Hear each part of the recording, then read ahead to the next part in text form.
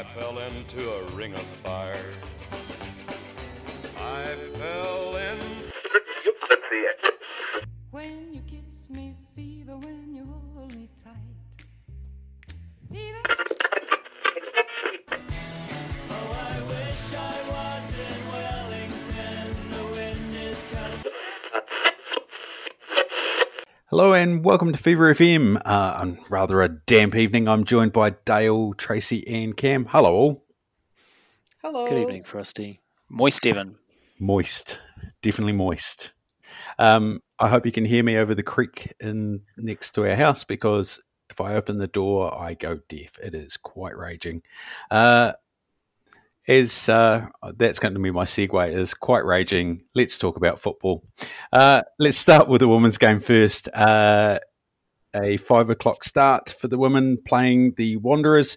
This is a game they should have been targeting. Unfortunately, Kate Taylor was out. Did anyone know why she was out? Suspended for the red card in the previous game, Oh, yeah, good point. which was a fair red card, we decided at the time. Yeah, that's right. With the bye, I was a little bit put out. So Vandermeer went at centre back and Chico starting at right back. It was, how do I say this politely? An inauspicious start to the game. Is that a fair comment? Honestly, I'm struggling to remember the detail of the game because it wasn't memorable. We didn't really create. There was nothing really stand out about the performance from either team. It was just a match that happened with a goal. You know, there was maybe it's because the last two women's performances have been by far their best of the season, that this one did feel like a bit of a step back, a bit of a step down from that. And it wasn't a lower level quality opposition, obviously, because of who they'd performed against in the previous games. So, yeah, I know. I'm struggling a bit with that. Trace, any difference of opinion there? No, I don't think so. I've really got nothing, to be honest. Yeah, it was a bit of a nothing game, unfortunately. I remember two missed headers, one from either side, and I remember that their striker missed what should have been a fairly easy volley to at least get on goal, and she air swung. I mean, my two particular standouts for us from the game as a whole were again Michaela Foster and the weapon that is her left foot, because the delivery in that, and to be fair, she's 2-footed, right? Because she takes corners from both sides in swinging from both sides. So her delivery is exceptional, and it really is quite obvious and very clear that we rely quite heavily on that for opportunities that we're creating, particularly when we don't have a lot of ball. And I thought Brianna Edwards played well again. I thought her command of her area is getting quite good, and she is getting very good at controlling her back four or back six, and just through that, she's really growing as a player as the season's gone on, and can understand the call up that she's got into the Fern squad. So, but yeah, those are the two particularly that stand out in my mind. Yeah, I thought Brianna had a good game. Just one fluffed line, I think, where she came out to try and nick the ball off someone's toe from pass through and didn't get there, but fortunately there was cover.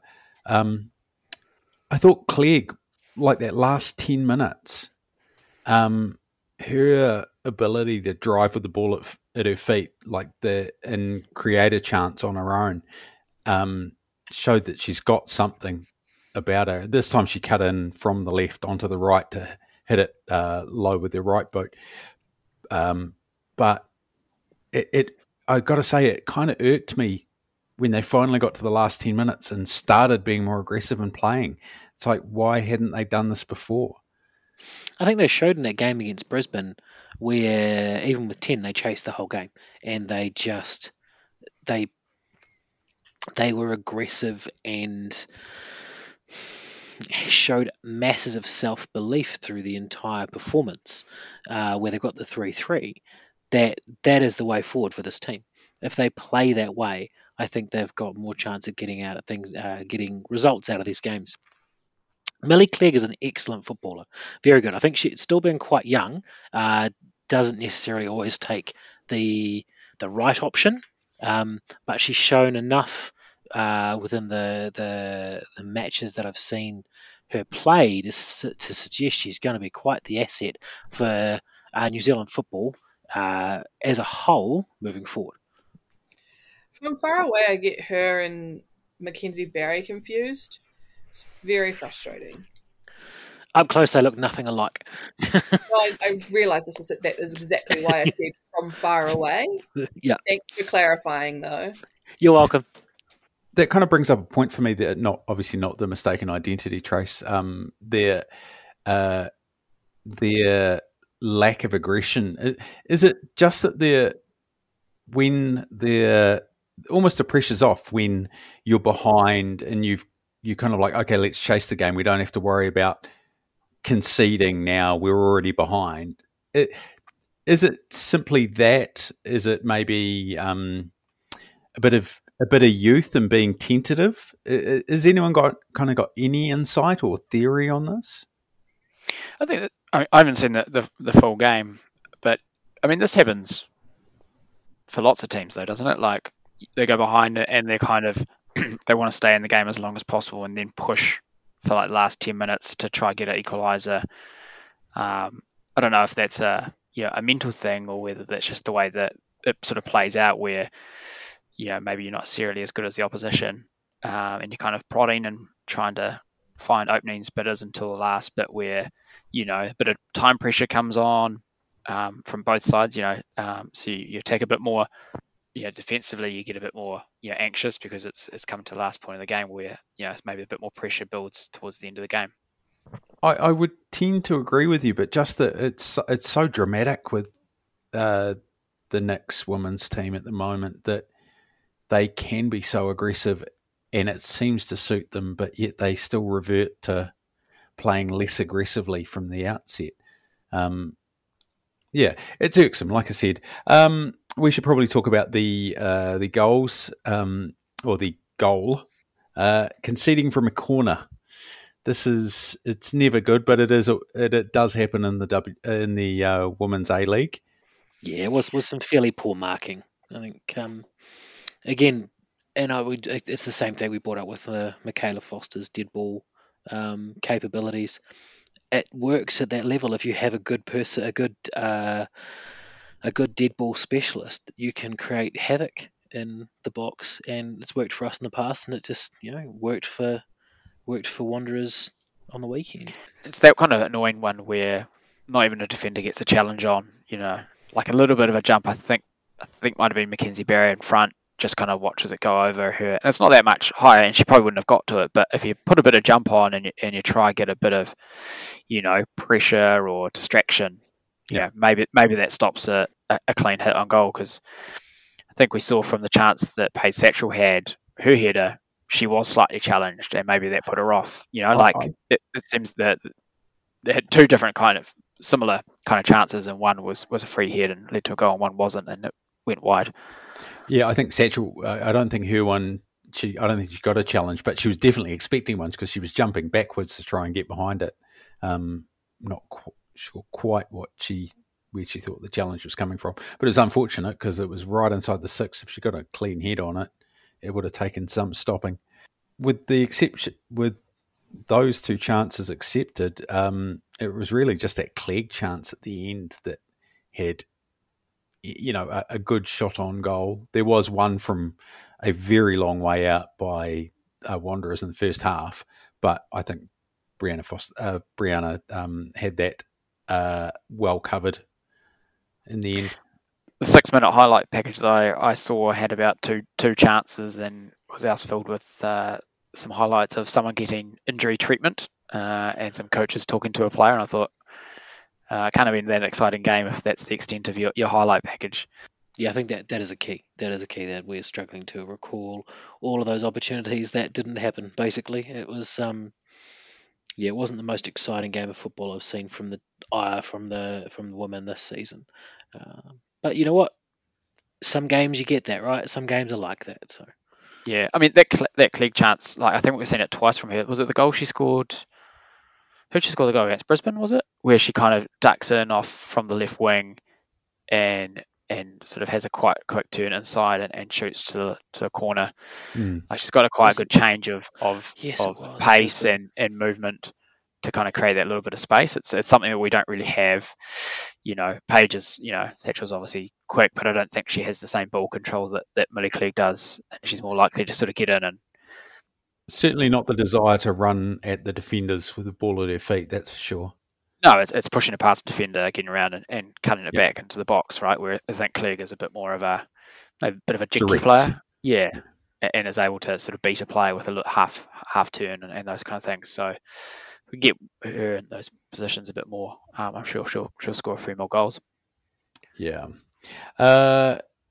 Probably not for a little while as yet. With the international break next up, I'll go through Dale's beautifully composed notes here.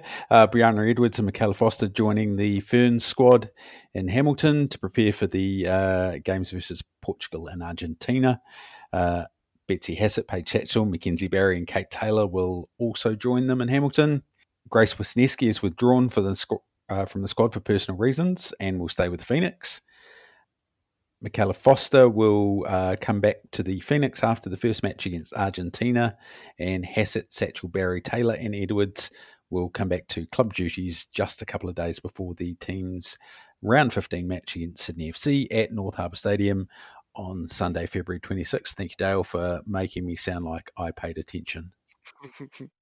That's my job. Yeah, well, you're doing a bang-up job. You'll make someone a very good PA. Oh, brutal. You're welcome. Would that we could move on from there, but we must talk about the men's game. If I was raging about the weather, I am raging about this one. A few more chances in this game. There were.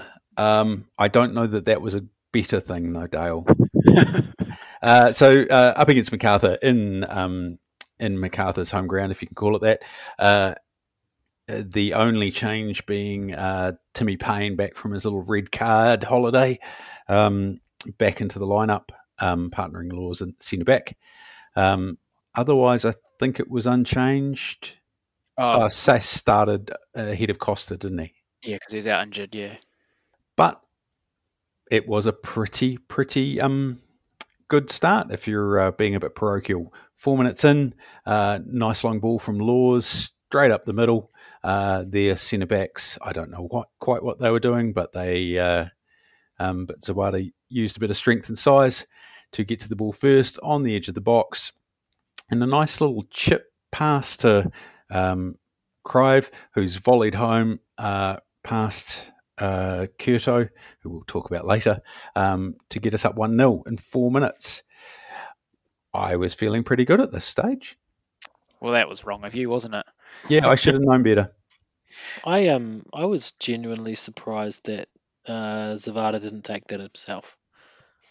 Well, yeah, I was, because I didn't get to see the game live, but watching the replay, it's actually quite a smart bit of move, because I feel like the ball's bouncing, and I think he's got into the position where the ball's slightly too high and too to the right. Yeah, too close to him, and he sees the defender coming across, and I think he goes, if I try volley this right now, it's going to go into row Z. If I can get a little touch to the wide, it'll fall nicely for Crive. So it was yeah, it's very well done. I mean, it's great awareness to know that Crive was screaming up. Yeah, absolutely. Yeah, it's I've been more and more impressed with Zabata as this season has gone on. He's actually become my son's favourite player somehow, but just the little bits in his game, he just shows a lot of subtlety and a lot of variation in his game.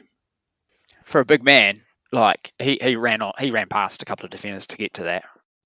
Like a good run as well, and obviously it's a thing they've been working on, because we've seen Laws do that twice to him. Payne's done it once, a couple of times this season as well. So that kind of, playing it in behind from, a couple of those two centre backs at least, are pretty decent long passes of the ball. So it's a pretty good route to goal. Yeah, it proved effective when we had Wayne as well, and Jugarkovic has played a few balls through there too. So yeah, it's the direct play. Zavada seems to thrive off that quite well.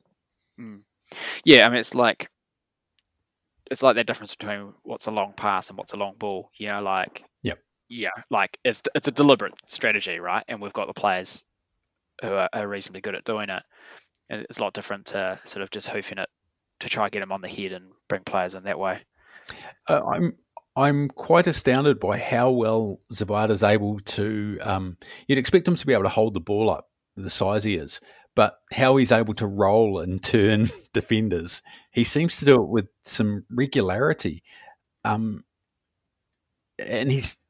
I don't think he's actually that quick, but he seems to basically get his body in the right position to just stop defenders from getting around him. Yeah, I wonder if it's a bit of his, and you'll like me saying this, his German upbringing, coming through some of the youth teams and be able to, learn how to use your body, and something that perhaps defenders in this league are a bit more naive about. I wish I could say it was German, mate. I think that's all Polish. That sort of play doesn't tend to get played in Germany a lot, but yeah, it's good to see some good old-fashioned centre forward play, especially when it's creating goals for the Knicks. From there, there could have been a bit more of an opportunity. Crive getting a chance from not far out, but it seemed like unless Zawada's putting it on a plate for him, he's not feeling it. Would that be a fair way of putting it? I mean, we've talked the last couple of weeks about how he's kind of been a bit more quiet the last sort of few weeks, but I thought this game he was probably one of our best players. I think that chart, obviously the goal, and then the other one where I think the one you're talking about, I think was it Callum Elliott may have dragged the ball back to sort of 6 yard, 8 yards, and he tried to side foot it, but I think it was saved by Kurto, and then I think he had a couple of missed chances again later in this game. But it's good that he was getting much more involved than he has been in the past, or last month or so. Hopefully signs that he's finding his groove again. Yeah, it did. I'm not sure if the stats bear this out, but it felt very much like we were in the ascendancy for this first half hour. I thought so. I watched the full replay today, and I reckon MacArthur have a good 10 minutes just after halftime when they're noticeably better than us. Other than that, I think we're first half we're well above them, and maybe towards the late second half, I think maybe it's a bit more even. But yeah, I thought we were well on top. Unfortunately, Davila has managed to pick up the ball in a bit of space, but with 3 defenders on him and the goalkeeper to beat, you would have backed us, but he's managed to get a shot off. And how's Ollie Sale feeling that go through his legs, Dale? You're a former goalkeeper. How does that feel? Yeah, it's never nice. I would preface that with some going between your legs are worse than some others. It's all that kind of distance to shot. That's why I think, it's hard to see. I mean, the only thing he could have, I don't feel like he's reacted late or anything like that. I think he's just tried to get his hands down. It hasn't quite got there in time, and it's gone through his hands and in. The only other thing he could have done is just chuck out a leg, but sometimes you don't have that chance to process that, and it's just a natural instinct at that stage. One thing I always learnt as a goalkeeper is when you're moving with your hands, it means you're sort of on the front foot, you're attacking the ball. When you're moving with your feet or trying to save with your feet, you're leaning away from the shot, so you're scared of the ball coming at you, so you kind of kick your legs out. So it's not the worst that he's sort of tried to make a save. I think he's just made a instantaneously wrong decision at the time, and unfortunately it led to a goal for their first basically real chance. It felt to me like he took his eye off the ball. Watching his hands got underneath him a long way. So as soon as that was happening, the ball was kind of dragging his fingers back, and it's going. If anything, it's shooting through. No, I think he's just got down late because it hasn't gone up, rolled up his palms and through his arms. It's not like one of those ones. He's gone to go down and it's gone through his fingers as his fingers are going towards the ground. So I just don't think he was, a split second more reaction time, and he saves that easily. But obviously, Davila had enough on the shot to slip through. So that's brought us 1-1, and were you all still confident at this stage? I thought that they would get confidence from that, and we might take a little bit more time to process it, maybe. Like, as a fan, I both love and hate it when Davila scores. Like, obviously you don't want him to score against us, but he's just such a nice person from what I know of him. And I don't know, I want him to be happy. but I guess someone scoring against you who I think all the boys in the team have that sort of relationship with him as well. So can that get in your head? I don't know. Does it? I'm not a player, so I don't know. I'd be very surprised if the competitive instinct didn't overrun that. But yeah, who knows? It's one of those, you like David Williams, right? He's a lovely guy, and after the game against him, it's like, hey man, you well played, you had 2 good goals. It sucks you did them against us. But the same thing with Davila. I agree with Tracy. I thought that was a blip at the time, and I thought that we would roll on from there because we were so dominant up to that point in the game. And obviously, I think up to that we should have had more than the 1 goal that we did have. So I genuinely thought we were going to keep rolling over the top of them. I was just having flashbacks to the victory game, to be honest. I think we just need to not go up early. Yeah, I've seen people say, another instance where, we decided to stop playing after we scored, but I don't think that happened at all. I thought No. we were well on top. They happened to score. The game kind of evened out a little bit. And, I don't feel like our game plan changed. Like, this loss felt quite different to the victory loss, because the victory loss, I thought we were just shit, regardless of our score. And it felt different to the Perth draw because, well, we kind of sat back because we had a player down. So it did feel like it didn't. Yeah, I just don't see the comparisons. I think they're very different, and how they came about. Well, let's carry on with the rest of the scoring and non-scoring opportunities now that Dale's ruined the given the spoilers out. It was only 6 minutes after the Davila goal that ball's bobbled in the MacArthur box, gone flying up. David Ball's gone to header it, and Azani's gone to shoulder him in the chest. I can only describe it as that because it genuinely didn't look like Azani was even trying to head at the ball. Did anyone kind of see him look at the ball or make any movements towards the ball?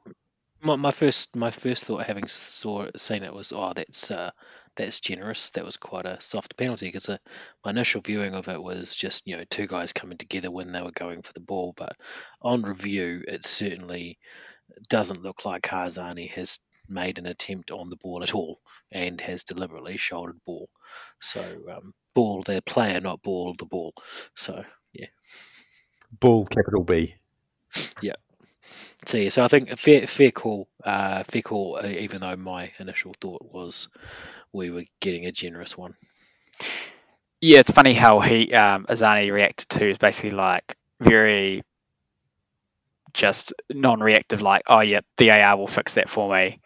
And yeah, it was quite clear he wasn't trying to, he was just going to try barge him out the way, and did that. And as much as players think that shoulder to shoulder is a thing in the game, it's not. He shouldered to the middle of his chest. Yeah. I mean, I don't think there's any question about it, really.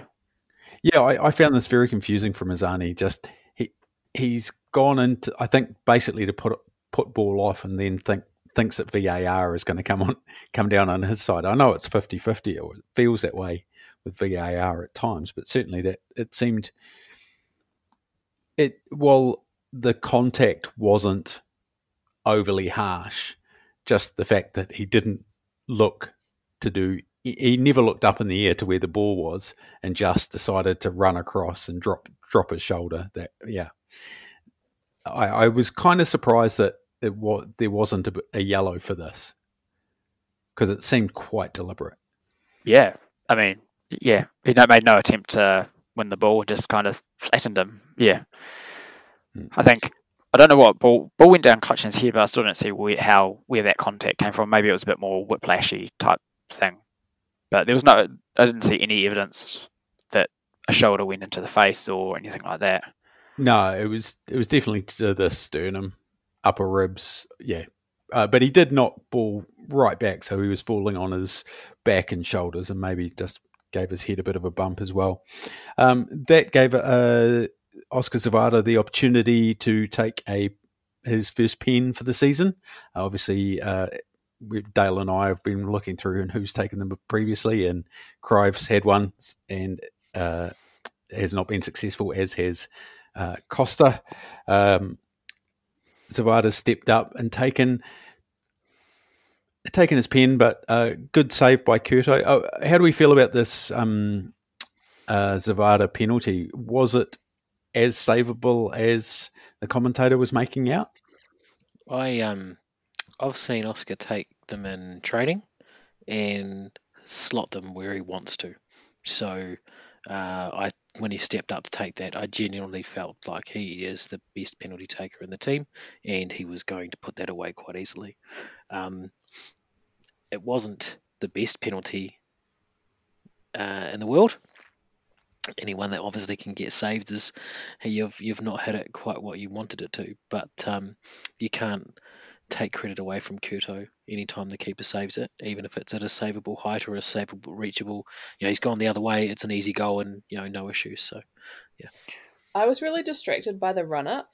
Like, it felt excessive, and I don't know whether he was telegraphing that to the keeper what he was going to do or what. But I don't know. It seemed longer than normal. Too many steps. Yeah, well, Suss went the other way. He charged in, didn't he? And that didn't help him either. Spoilers, Dale. Oh, I'm sure people have seen the. Well, there's got to be a happy medium then, doesn't there? I mean, the difference. There's a big difference between practice and when you're under pressure, right? Like you can't imitate that as much as you try. And there's a lot of research around the psychology of penalty taking as well.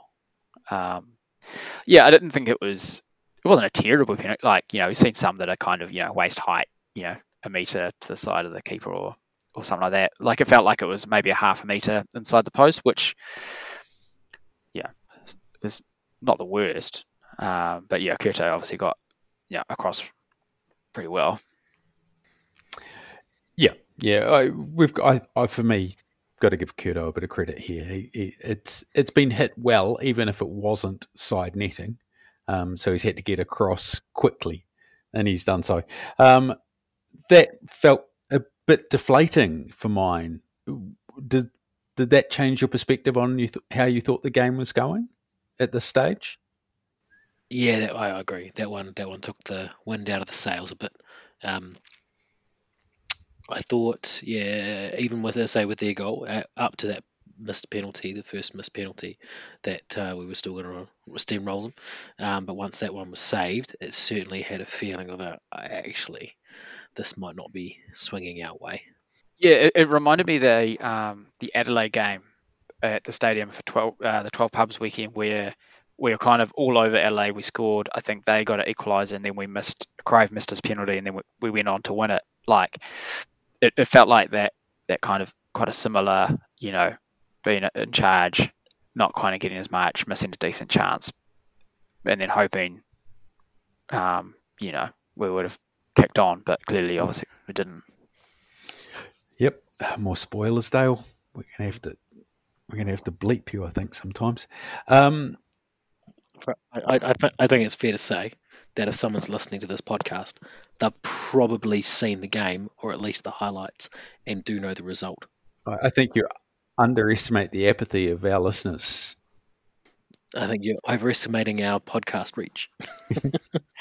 So basically 5 minutes after this penalty, Crives picked the ball up and has gone to, I'm calling it a shot from just inside the box. And who was the defender that came across?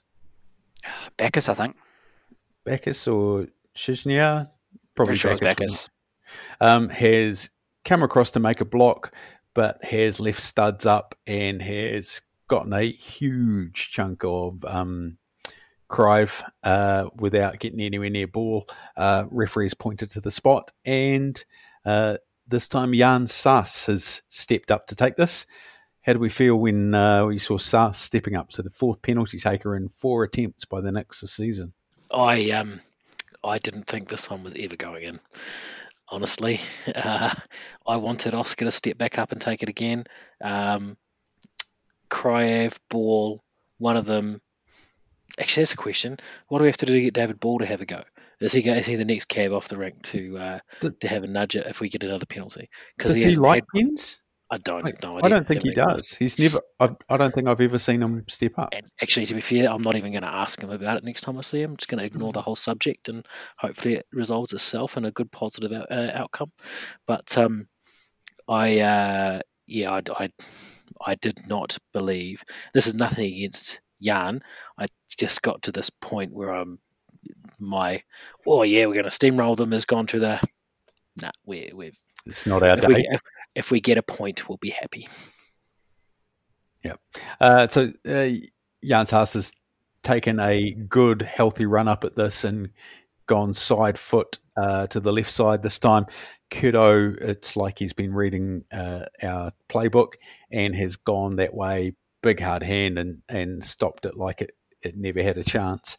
I've got to admit, at this point, I was about to turn the TV off and walk away. Because I was positive this was not going to be our night.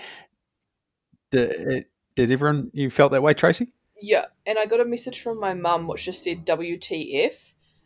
She doesn't often message me about football, but it's bad when she does, especially WTF. I didn't watch the second penalty because I was too anxious about it, and then when I saw the replay of it, it was like a carbon copy of the first one in terms of the way it was saved and the area that it was saved in. But I, like you, almost turned the TV off, or like the video that's going around at the moment of the Philadelphia Eagles fan who absolutely smashed up his TV. Like a couple of steps away from doing that. Yeah. I think she thought this was a better penalty than Zawada's. I thought a bit more pace, maybe slightly wider, but obviously still not enough. I felt that it was just more of a comfortable height though. Credit Kurto again. Yeah, he's read it and he's got there, and it was hit with some pace. So Kurto's had a lot to do there and hasn't quite managed to do it. That wasn't the end of the chances coming for the Knicks though. Rufer ending up inside the 6-yard box was far post. An opportunity to get his head on the ball, but couldn't quite get there enough. Just kind of glanced off his head rather than directed back to goal. This would have been a great header if he'd managed to get up for it, because he'd come from way back. But yeah, it didn't feel like it was going to be the Knicks' day, did it? No, I mean, I thought it was quite a good chance actually. I thought he got there with sort of enough time, but kind of just misread the flight and sort of glanced off his head more than anything. So, another one of those sort of, three reasonably good chances, excluding the penalties in that first half. Excluding the penalties. Yeah. We're not counting those as good chances anymore for the Knicks. In terms of creating stuff, penalties are sometimes, out of nothing, and sometimes they're actually because you've done something decent, whereas, yeah.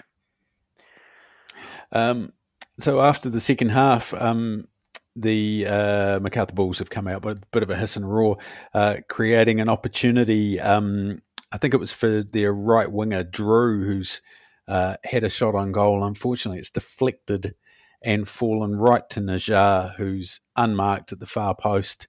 Ollie Sale scrambling to try and get there, but an easy slot home. When luck's against you, it really isn't. There's nothing more you can do, is there? Was this anything apart from good fortune for the Bulls? I think we scrambled well. Like I think we gave away possession. Can't remember who it was, but we kind of got numbers back. We had 2 or 3 players in front of the shot, and it just happens to squeeze out to one of their guys at the far post. Like, what else can you do? Like, another day it would have just gone straight to Ollie Sale or been deflected all the way outfield. It's just when you put those three instances within 10-minute patch either side of half time, you're like, perhaps that's when you start realizing things aren't going your way. I'd managed to try and put a reluctant 5-year-old to sleep, which flowed over into the first 15 minutes of the second half, which who'd already been delayed bedtime, so Dad could watch the first half, and I just happened to miss all of that first 15 minutes, and I still haven't seen any of it and won't go back and watch it for obvious reasons. So I think I've got quite lucky there. Well, yes and no. We did see Jan Sass getting dragged very early, 53 minutes to get Ben Old on. I thought Ben had he had a good game. He was industrious, I think, is the term I would like to use. How do you think he's going this season? Because I think it's worth a little segue. He's been getting a bit more time. Obviously, he's been coming back from, it was the hernia injury, wasn't it? A hernia, not injury. He scored his first goal, I think. Was it his first goal? He scored at least one this season anyway when he got against MacArthur when we played them over here and beat them 4-1. He got the header in the first half. So he is... I think he, like some or quite a few young Kiwis, he's suffering from being behind an import in the positions that he would generally play, and the imports are worth more of a dollar value, so you're probably going to end up playing them for more minutes. But he is the type of player that the club will grow on in the future and needs to either sell for money like they did with Sarpreet and Ben Wayne, or develop into someone that's going to be at the club long term like Alex Rufer. So he is effectively the future of the club in one of those two ways. It's something he didn't have a hand in, unfortunately, was the penalty being given away. I think it was it Tim Payne? Tim Payne taking Toure down, I believe. Yeah, it was Tim Payne. It was right on the box. I slowed it down frame by frame this afternoon, and it's literally right on the line, which is inside the box. So the fact that Tim wasn't arguing with it, I think, told me everything I needed to know. He just kind of threw his hands like, ugh. He'd given himself up. So Davila's stepped up to take this pen, and just to keep the consistency, Ollie Sales picked up a nice little save himself to get 2 very hard hands to it and actually knock it clean out of the 18-yard box. Doesn't get much more definitive of a save, does it? No, I mean, to clear the box on a save from penalties, pretty decent. He must have got a good, strong wrists to it. Was this pen similar to the Knicks ones in that it wasn't quite up to snuff, or was it just all Ollie Sale? It all probably ended up about the same spot, hey? That kind of half a metre inside the post. Way. Yeah. Right. Just running the numbers before penalty saves, there's been 14 already this season out of 35. So 40% of penalties have been saved this season, which is a ridiculous stat. It's excessively high. Yeah, I just quickly quickly ran through the previous seasons. It's all averaging about 15 to 20% from the few seasons before. So it's definitely a change in the last season or two. And you have a theory, Dale? Well, I do. I think I mentioned it before, but I'll bang this drum until someone picks it up mainstream. But I think the change, I think was it 2 seasons ago. I think the change into what a keeper can do before before a penalty kick's taken. Like now he can take one step off the line and still have a foot on or behind the line. Gives the keeper the ability to really cover much more of the goal, particularly a bit more closer to the post because he can take a half step essentially before the shot's even been taken. So I think I wouldn't be surprised if this picture is played out around many leagues where penalty saves are a bit more high because the keepers can get further into the field. So instead of you're going to have to start hitting basically the side netting soon. I think with unless you can pick which foot's going out and then go in behind that foot, so you're getting the keeper a little more off balance. It certainly seems like a significant advantage to being right on that line. Yeah. I mean, like if you click the right way, I think your chances of saving them, and if as long as the ball's the lower half of the goal, I think your chances of saving them is much higher than it has been in previous years. I think you might start seeing people trying to roof a shot in these days, like trying to get a bit more height so that the keeper can't save it. Or maybe trying to get the keeper to make a move first. Yeah, well, I mean that's what the stutter type stuff's for, isn't it? Really. And before anyone points out to me that that's only because the Phoenix have missed all four. If you take them out, or if you say they scored them all, then the missing percentage is still over 25%. So it's still a pretty decent outlier. Yeah, well, I think it's the one thing that we can say about the Knicks and penalties is that we are consistent. We don't tend to score any of them. I thought that'd get a laugh, but we're not at that point, are we? We just can't laugh. It's too soon, mate. It's too soon. You're right, consistent, man. It goes back years. This goes back to pre-Ufi, goes back to Krishna, who couldn't slot penalties. Before that.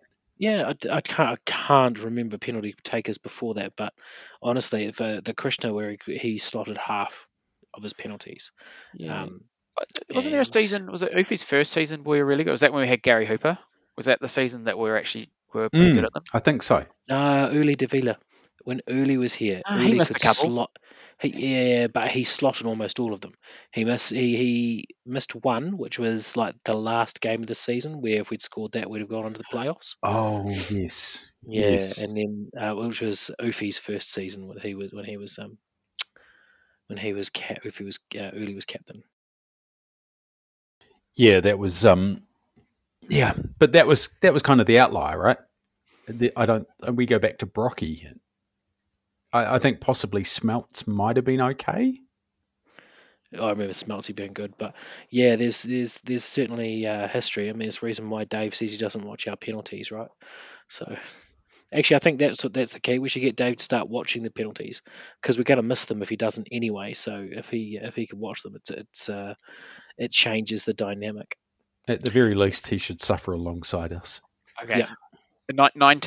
Season 1920, we had 7 and scored 6 of them. That's the one where Uli was designated penalty taker.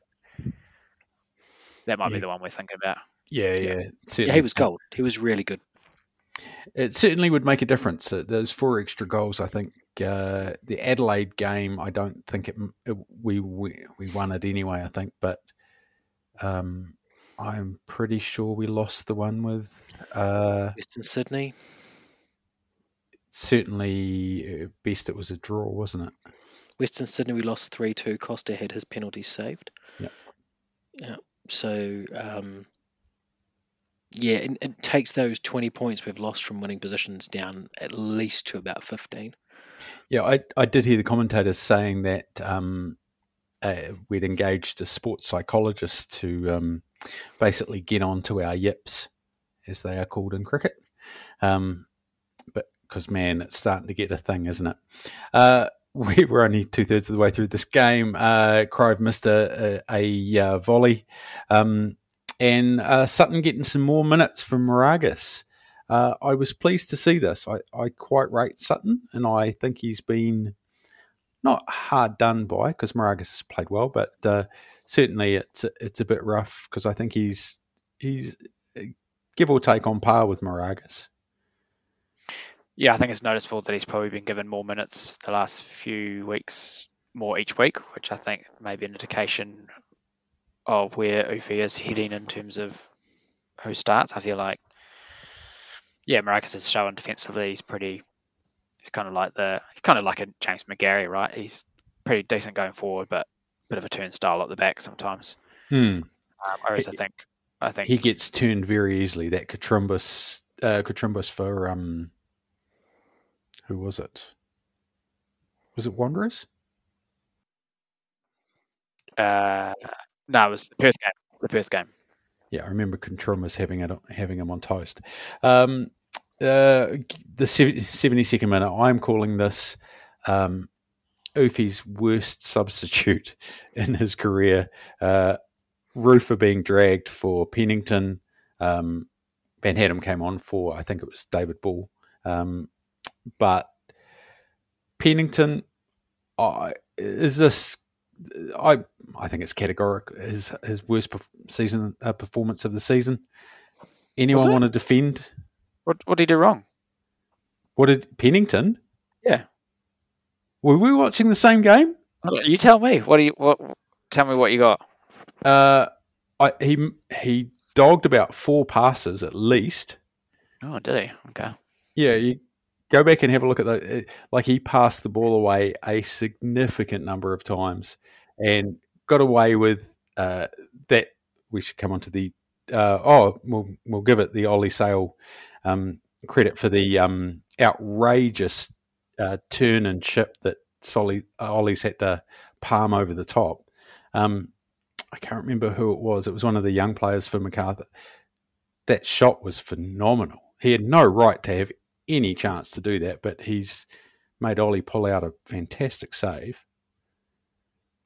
Does anyone else remember this? I do. Yeah, it was a nice save because I wrote it down. It was outrageous. Yeah, it was like a little dink, and he I think Ollie maybe a little half yard off his line a bit too much, but managed to swat it away.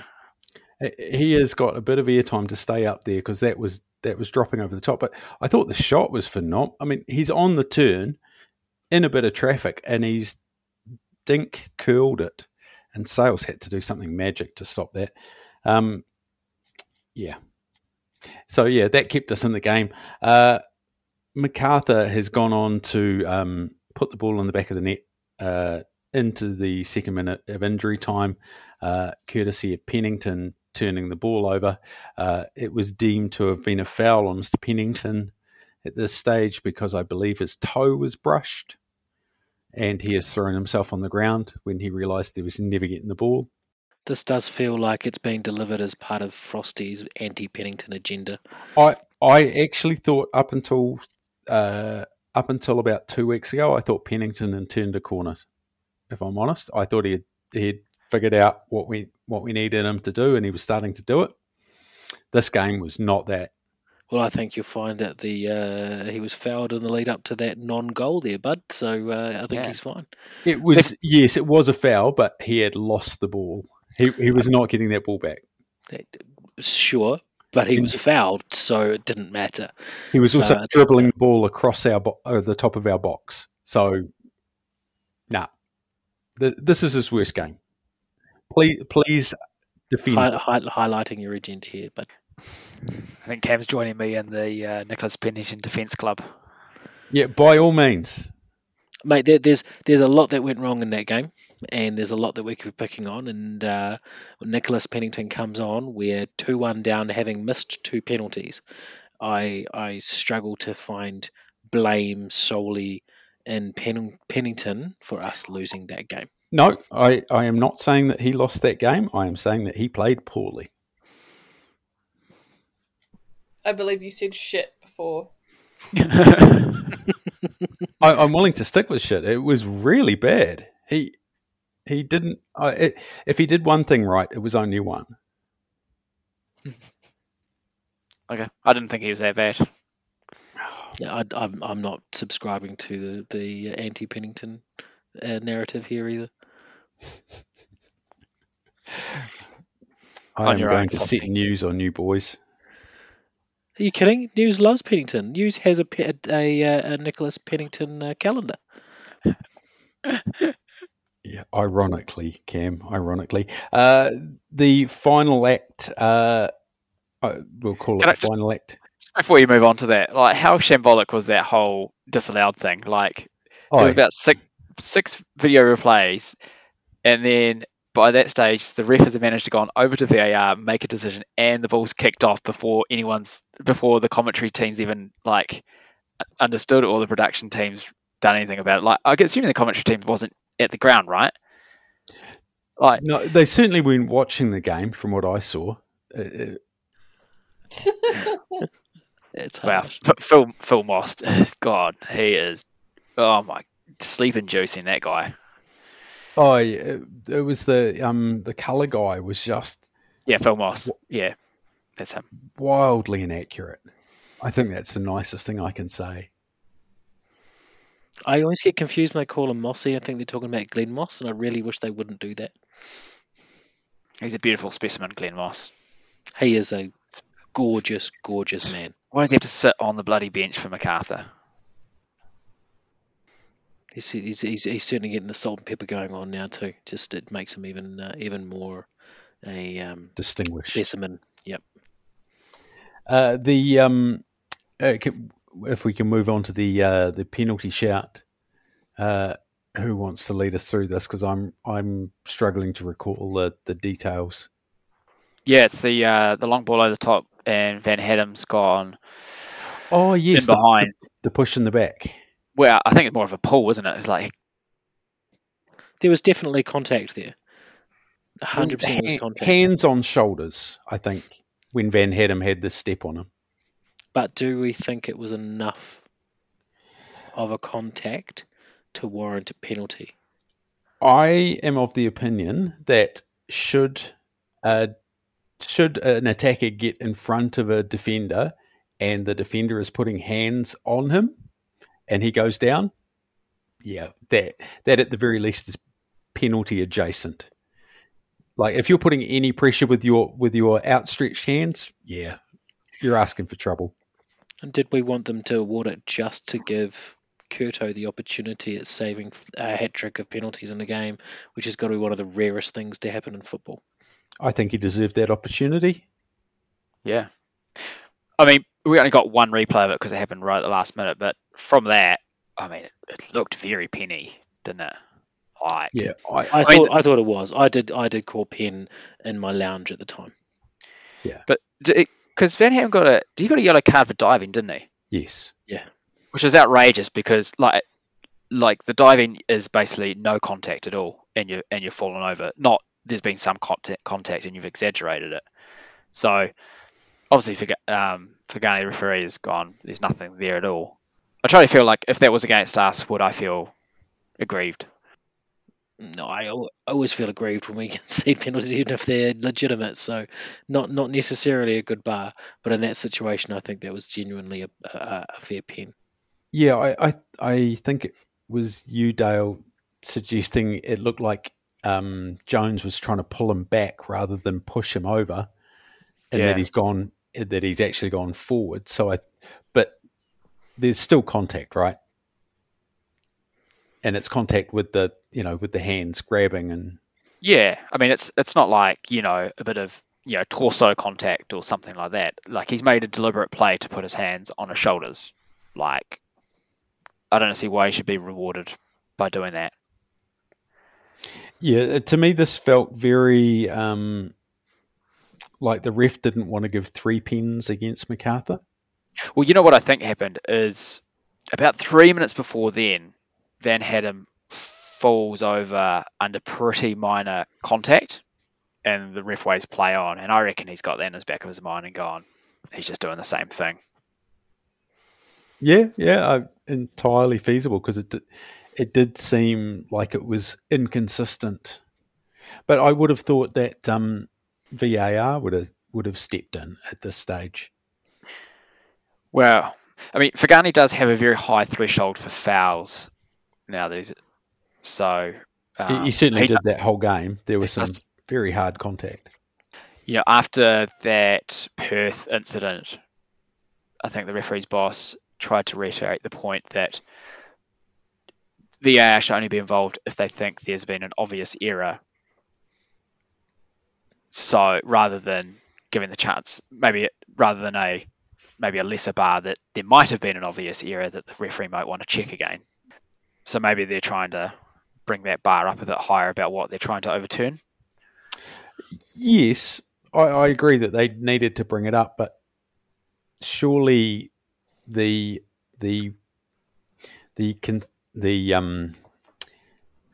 clear and obvious is the ref has obviously not seen the same thing as VAR did and we saw, because he's given a yellow to Van Hattem for diving. He's seen no contact. I think we need to look past clear and obvious, mate. I think the clear and obvious, whilst maybe written in the rules, doesn't seem to be being applied particularly well anymore. They're just going for an accurate, or going for a right decision rather than this was clearly and obviously the incorrect decision. So yeah, whether you think it's clear and obvious or not, it's irrelevant, I don't think, in this. However the rules are written for VAR, I don't think, like when it was first brought in, I don't think that's how they apply them now. Well, that's troubling if so, because that was the intent has shifted if that's the case.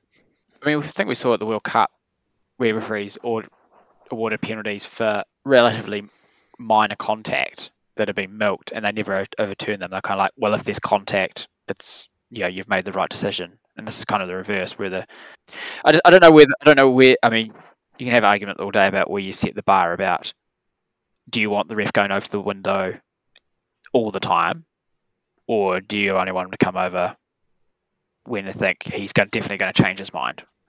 Well, I think in this particular case, because the ref said yellow card for simulation, that it seems obvious that he has not seen the same thing. So, yeah, it seems fairly clear cut that at least VAR should be going, hey, there was contact. You obviously haven't seen it. Maybe you should have a look. Because that is clear and obvious in that situation. Yeah, exactly. Maybe it was just a one inconsistent ruling. Who knows? Let's move on to the next game. We are playing the Snakes in Snaketown, wherever that is these days. Tasmania. Tasmania. Of course it is. Why not? Yeah. I think in large part that's why the team stayed in Australia, because it's obviously they've got several back-to-back away games, but it's probably cheaper to stay in Sydney for the week and fly to Tasmania for the game than it is to fly the team back over here and then try to get to Tasmania from New Zealand, which I think would be an incredibly costly exercise in the current environment. Definitely. Getting to Hobart, I was just questioning whether there'd be flights to Hobart every day from Sydney, let alone from Auckland. Yeah, how do we feel about this game? Potential Scott Wooten back? I have not heard. I've heard rumours on the commentary that saying that he might be back. Do we know anything more concrete? I saw him running the other day. Well, that's good. Did you ask him if he was going to play? Nah, he was too far away. Yeah. Probably also a good sign. And he was running, so I didn't want to chase him. That'd be a bit weird. I mean, if he's back training, apparently he's back training this week, so I don't know if he's gone. He's probably gone over with the team, I suppose. Well, they'd only travel those that are in with a shout of playing. So if he's over there, he's got a chance. I think he was when I saw him running. I think the team had maybe left already. That was for the weekend though, last weekend, so he might catch them up, right? Maybe, yeah, I guess so.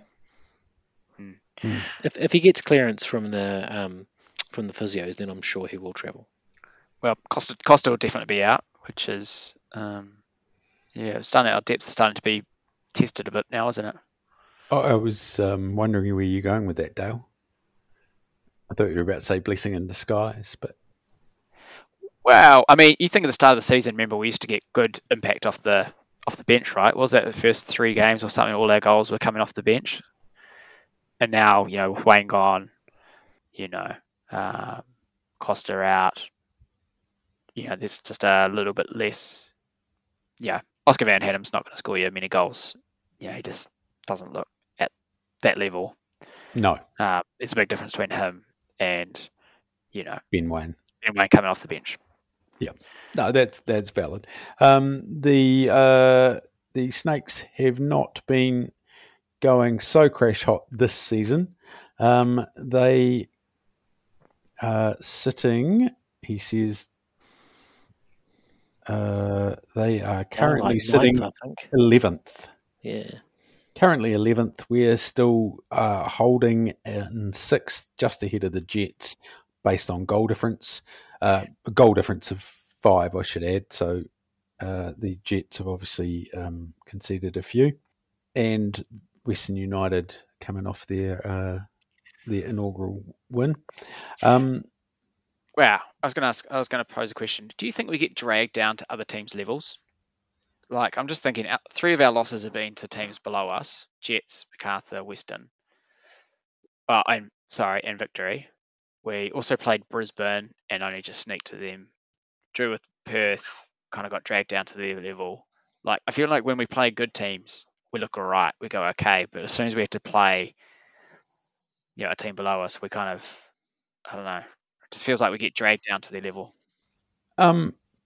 That's an interesting question, but I would argue that law of averages, if you keep doing that, probably indicates you're not that good. If it was just the odd time, the odd style of play, but it seems to be we just manage to consistently lose to teams right at the bottom of the table. We do okay against mid-range teams, and as you say, we play well against good teams. Yeah, I mean, like, we're drawn with Melbourne City. We lost to them, but I vaguely remember us outplaying them for most of the game. Drawn Western United. We've beaten Central Coast. No, drawn with Central Coast. We drew so, and beat Central Coast in the 2 games we played them this season. And Adelaide, we've beaten Wanderers, MacArthur. So, like, our form against teams above us is far superior to our form teams below us.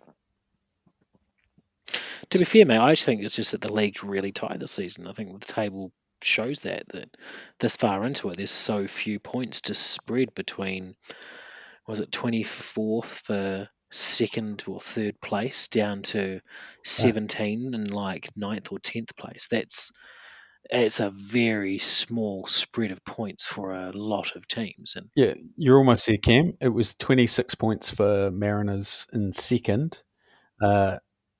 The top 6 is rounded out by us on 21, but 9th is only on 19 points. So 7 points between 9th and 3rd.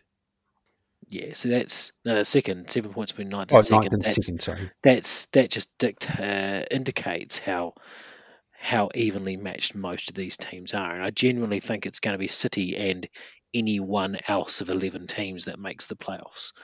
So, yeah, well, who knows? To be honest, the January recruitments have been flying in. I noticed that Victory have signed about 5 new players, and taking all the money that Nani's given them back, mate, to fill out their squad.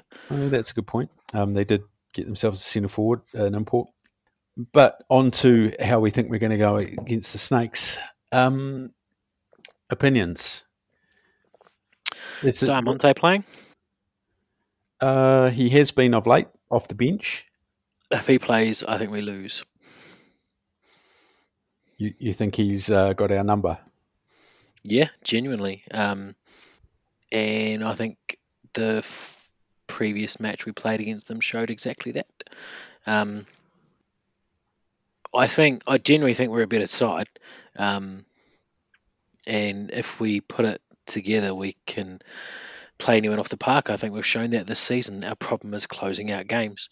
And someone like Diamante coming on late in the game with the talent and ability that man has can easily sway it. So even we showed last time we played them 2 goals isn't enough because he came on and they scored 3.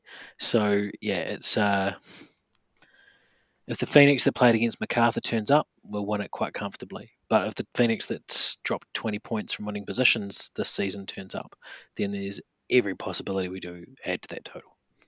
Tracy, how are you feeling about this game? I'm not feeling much at all. It's going to be a draw. 2-2. Heard it here first. Nice. Dale, how are you feeling about it? Yeah, I really don't know. I guess with Central Coast the week after, that would be a tricky situation. So yeah, I mean, God hope for a win, I reckon. Otherwise, otherwise it starts getting into a bit of crisis time, doesn't it? I think. Again, I think we're miles away from crisis time, and I think we've put a lot of good football on the field this season, and we just need the I hate to use the word aggression, but let's just say the way we closed out Sydney, excluding the penalty misses, that's what we need. We need that kind of balls to the wall kind of play, and if we can get that, we can close out some wins. We're scoring goals, we're getting in front, so we're doing the first part of the job quite well, but that second part seems to be quite elusive. I think that's where we should probably leave it on that somewhat quizzical note. So don't forget that game is, he says, Friday night? 9:45. Oh, yay. For an old man like me, that's quite late, but all you young fellas and fellasses, I'm sure, will stay up and throw things at your TV, but make sure they're at least soft. Don't wreck your TV for this. So 9:45 on Friday. Hopefully we see the good Knicks turn up, put on a demonstration. Thanks for listening, and from me and all my colleagues, we'll talk next time.